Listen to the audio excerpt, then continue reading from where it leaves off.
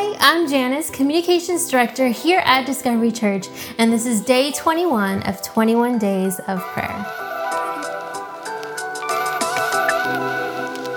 Sadly, this is our very last day of 21 Days of Prayer. I know that I have had an incredible time helping lead and personally participating with you all. I really hope during this time you felt a closeness with God and who He is and who He wants you to be. This week, we have been going deep in the topic of love as a result in having faith and hope, and I'd like to contribute to that by chatting about learning to love sacrificially. Our verse is found in John 15:13, and it says, "There is no greater love than to lay down one's life for one's friends." To me, this topic and verse are so heavy. It challenges me to think about how well I am really loving those around me, from my family to my friends to the people of my church. I know the verse can sound super intense, like, do I really have to actually die? No, that's not what this necessarily means. What this verse is illustrating is that we are to love in a way that we put our loved ones before us, that we become friends that put our comfort aside to comfort each other.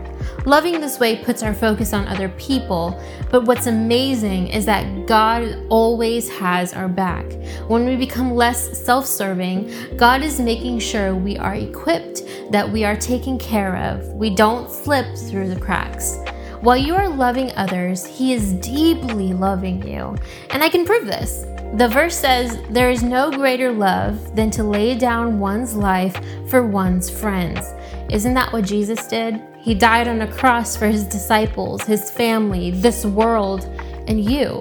He has already shown you that He has a sacrificial type of love for you. And because He can love that way, so can you. Let's pray. God, thank you so much for the love that you give us, the love that you show us, God. Help us to show that love to those around us, God. Help us to be the type of community, to be the type of people that just put our needs and wants aside for the goodness and for the benefit of others. God, allow us to see people through your lens, through your eyes, God. Break our hearts for what breaks yours. God, we love you so much, and I pray that you continue to teach us what love is and what love looks like. And I pray that we constantly choose love over everything else. In Jesus' name, amen.